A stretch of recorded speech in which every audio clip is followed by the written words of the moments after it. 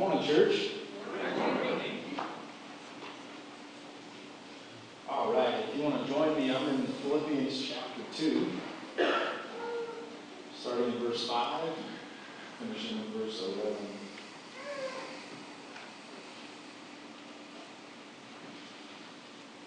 We must have the same attitude that Christ Jesus had. Though he was God, he did not think of equality with God as something to cling to. Instead, he gave up his divine privileges. He took the humble position of a slave and was born as a human being. When he appeared in human form, he humbled himself in obedience to God and died a criminal's death on a cross. Therefore, God elevated him to the place of highest honor and gave him the name above all other names.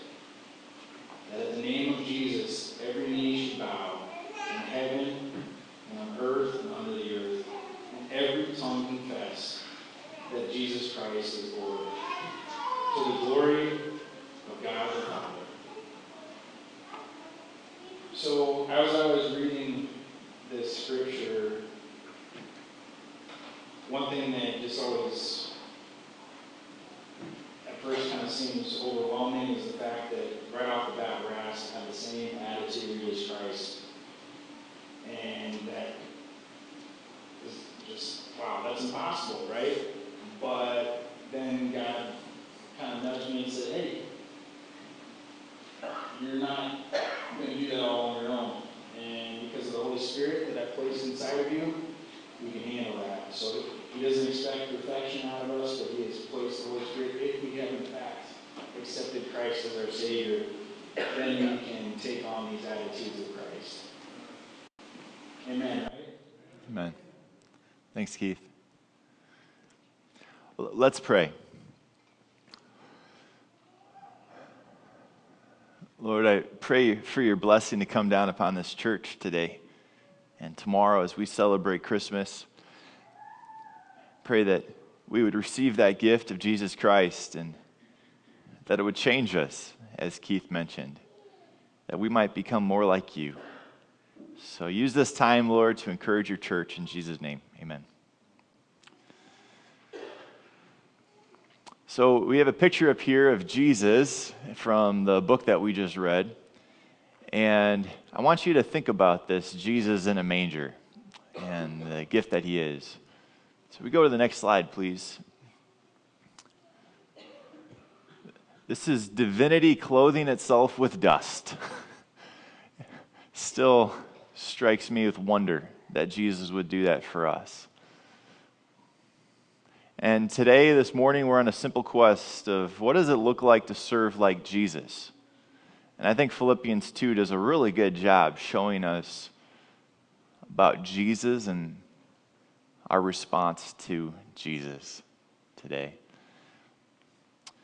Raise your hand if you got Christmas gifts under your Christmas tree today.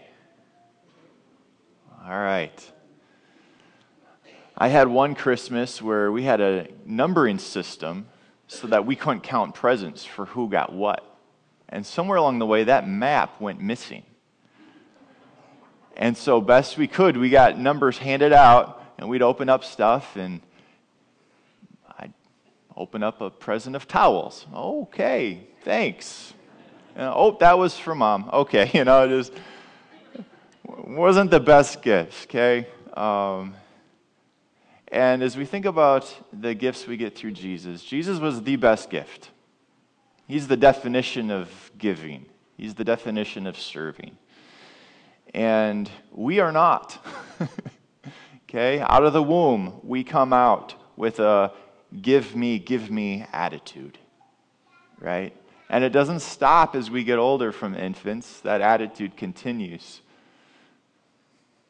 Of give me. A desire to receive. Sometimes a desire to dominate and control so that we would continue to receive. And Jesus changes the course of history. He's much more than an example, but Scripture does call him an example for us to look at.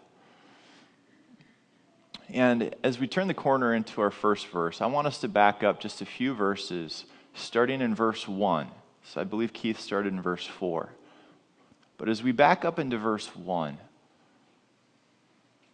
it says a series of questions. And I ask you these questions this morning, just as the writer of Philippians asked the church in Philippi.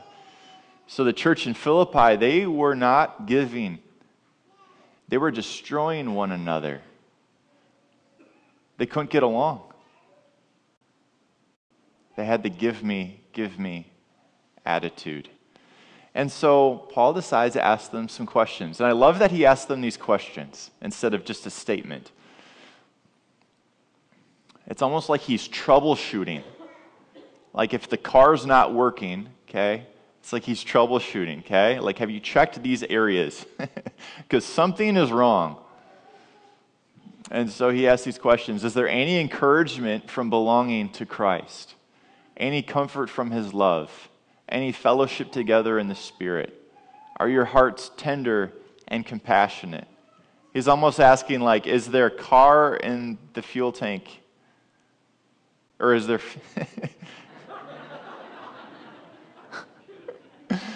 Is there oil in the engine, right? Is the keys in the ignition? I'm a city, I don't know cars, all right? Some of you really know cars, right, Jeff? That's right. But it's as if he's asking these questions because, like Keith said, it's a daunting task to hear that scripture. Your attitude should be the same as that of Christ Jesus. Holy smokes. I know mine isn't.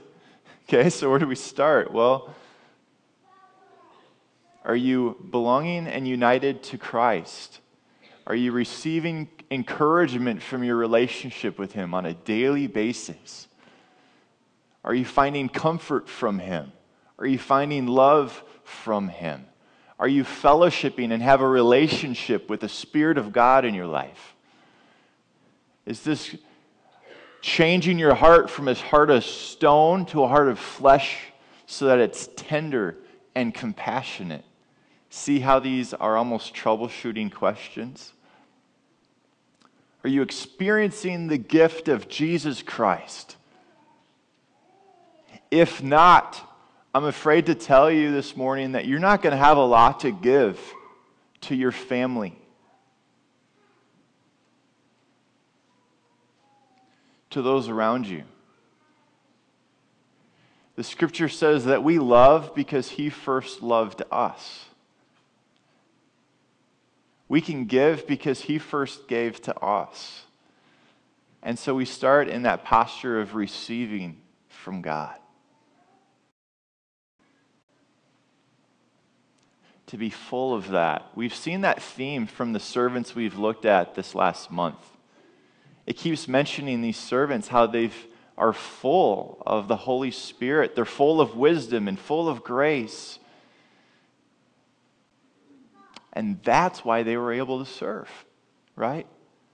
That's why they were able to pour themselves out for others. Because they were full, they had much to give. And so some scriptures here. Ephesians 1:23 says the church is the body of Christ, and it is made full and complete by Christ, who fills all things everywhere with Himself, right? This is the greatest gift. It brings you fullness, completeness, so that you don't have to starve.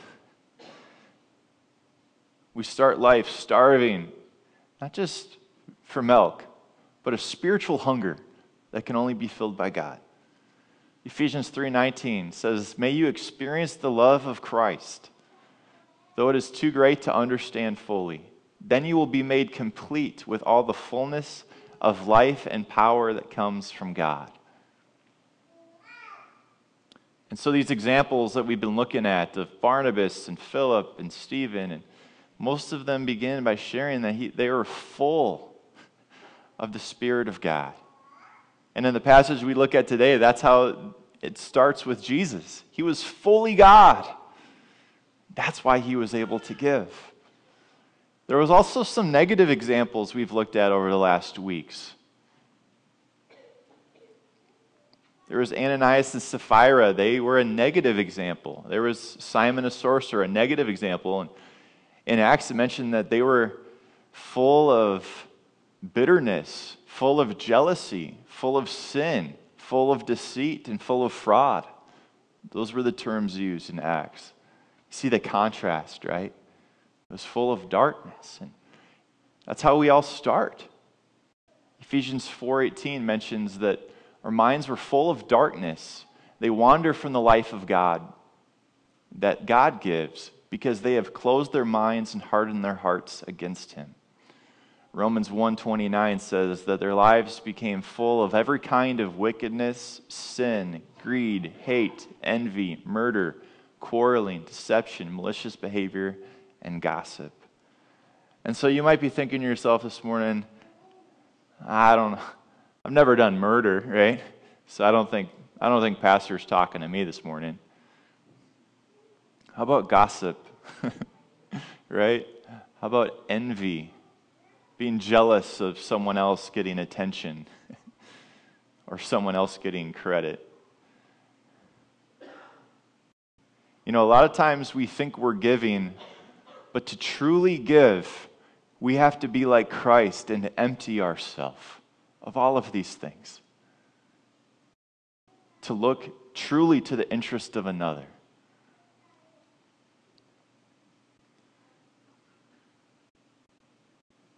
Ephesians 5:8 says, "Once you were full of darkness, but now you have light from the Lord, so live as people of the light." And that's why Philippians 2 verse 2 mentions we can live a different way here. It says, if we're full, then let that fullness pour it out for others. That's a great test to see what you're really made of. If you're not full of the Spirit, not full of love and joy and peace and patience, you got to look under the hood and ask hood of the car and ask some questions. If you are full of the Spirit of God, then prove it. Go show it. Go live a life of light. Verse 2, it says, "Make me truly happy by agreeing wholeheartedly with each other, loving one another, working together with one purpose and one mind." One mind and one purpose. Verse 3, it says, "Don't be selfish. Don't try to impress others, but be humble, thinking of others better than yourselves. Don't look out only for your own interests, but also for the interests of others too." And then it leads into verse 5, a real kicker. You must have the same attitude that Christ Jesus had. That term attitude is a theme throughout Philippians. It's used 7 times. It's used in every chapter of Philippians. Even back in verse 2, it was used twice, talking about the attitude of these people. This term attitude is a Greek word about directing your mindset. And a lot of times we direct our minds towards ourselves. True humility is not thinking necessarily less of yourself, self-depreciating. True humility is not thinking of yourself at all, but thinking of others. That's true humility, that in obedience you can serve others. That is this attitude that Christ Jesus had.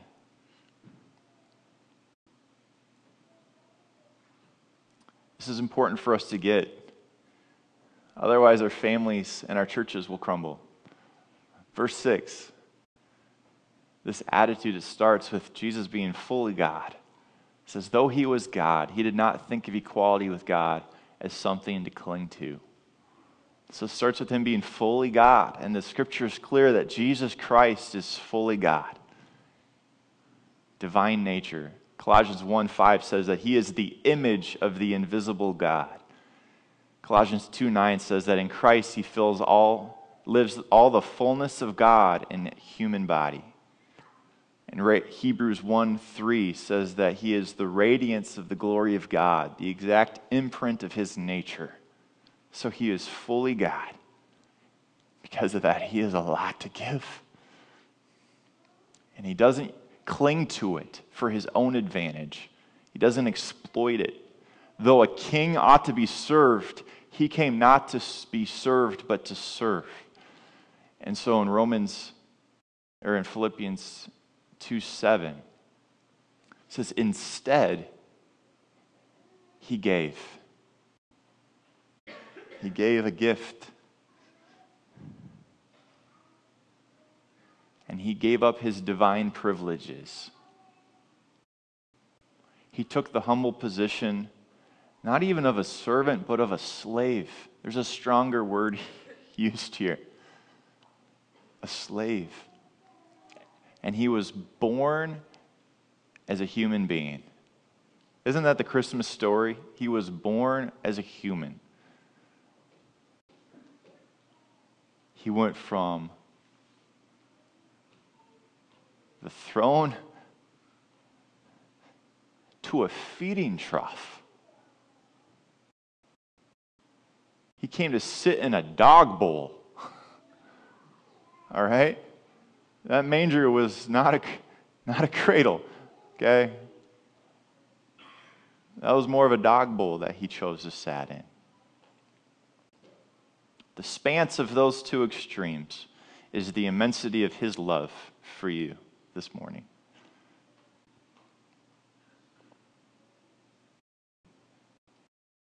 It still blows my mind. If you truly understand the gospel, it shouldn't make sense. But we will have all eternity trying to comprehend how great God's love is for us. Ephesians mentions that this is a love that is wider and higher and deeper than we could ever imagine. Verse 8 says that he appeared in human form and he humbled himself in obedience to God and died a criminal's death on a cross. So the last slide was kind of the Christmas message. And the Christmas message doesn't make sense unless we know why Christ came. And that's the Easter message, that he came to die on a cross for our sins. He took our place. We were the criminal. And took our spot.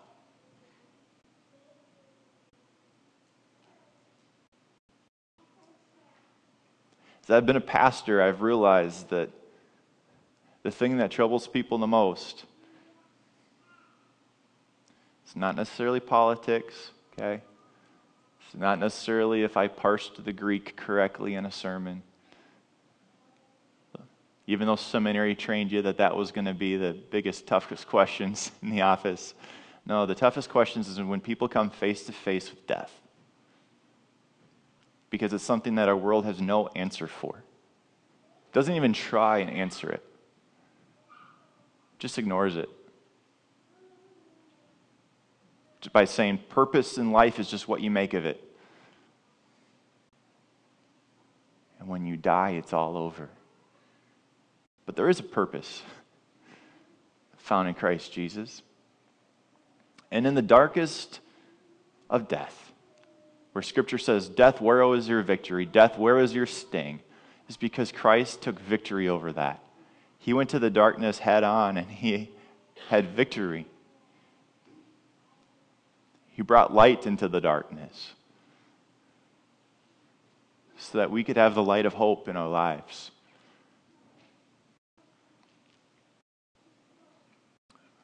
Philippians verse 9. Therefore, what a great therefore. He didn't stay in the grave, but God raised him and elevated him to the place of highest honor, gave him the name above all other names, that at the name of Jesus every knee should bow in heaven and on earth and under the earth, and every tongue declare that Jesus Christ is Lord, to the glory of God the Father. Not everybody celebrates Christmas. Not everybody celebrates Easter. Not everybody celebrates, worships the Lord in the Sundays in between those holidays. But someday, everyone will bow in worship to God. Whether it be in heaven, on earth, or under the earth. We all acknowledge him in the end. Now we can do so voluntarily, but then it will be involuntarily. Because he is given a name that is above all other names. And it's not the name of Jesus. He already had that name. But he was bestowed the name Lord. That is the King of Kings, the Lord of Lords. We have the privilege this morning, and even this evening, if you come back tonight, to gather around that Lord and say, you deserve the glory, you deserve the honor. And to receive the gift of his salvation. So if you receive that gift today,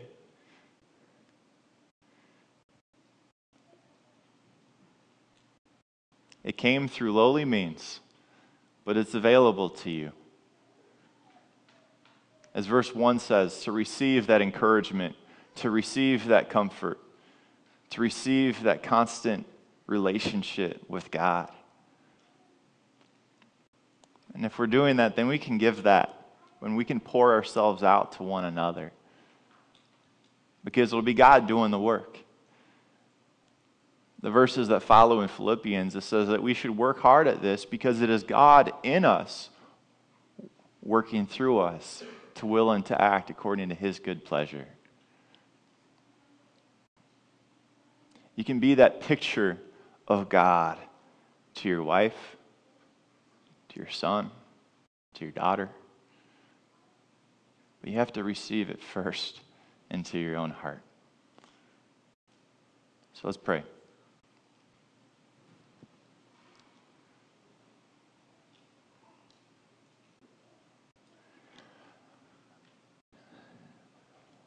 Lord, in matters of the heart, who can discern?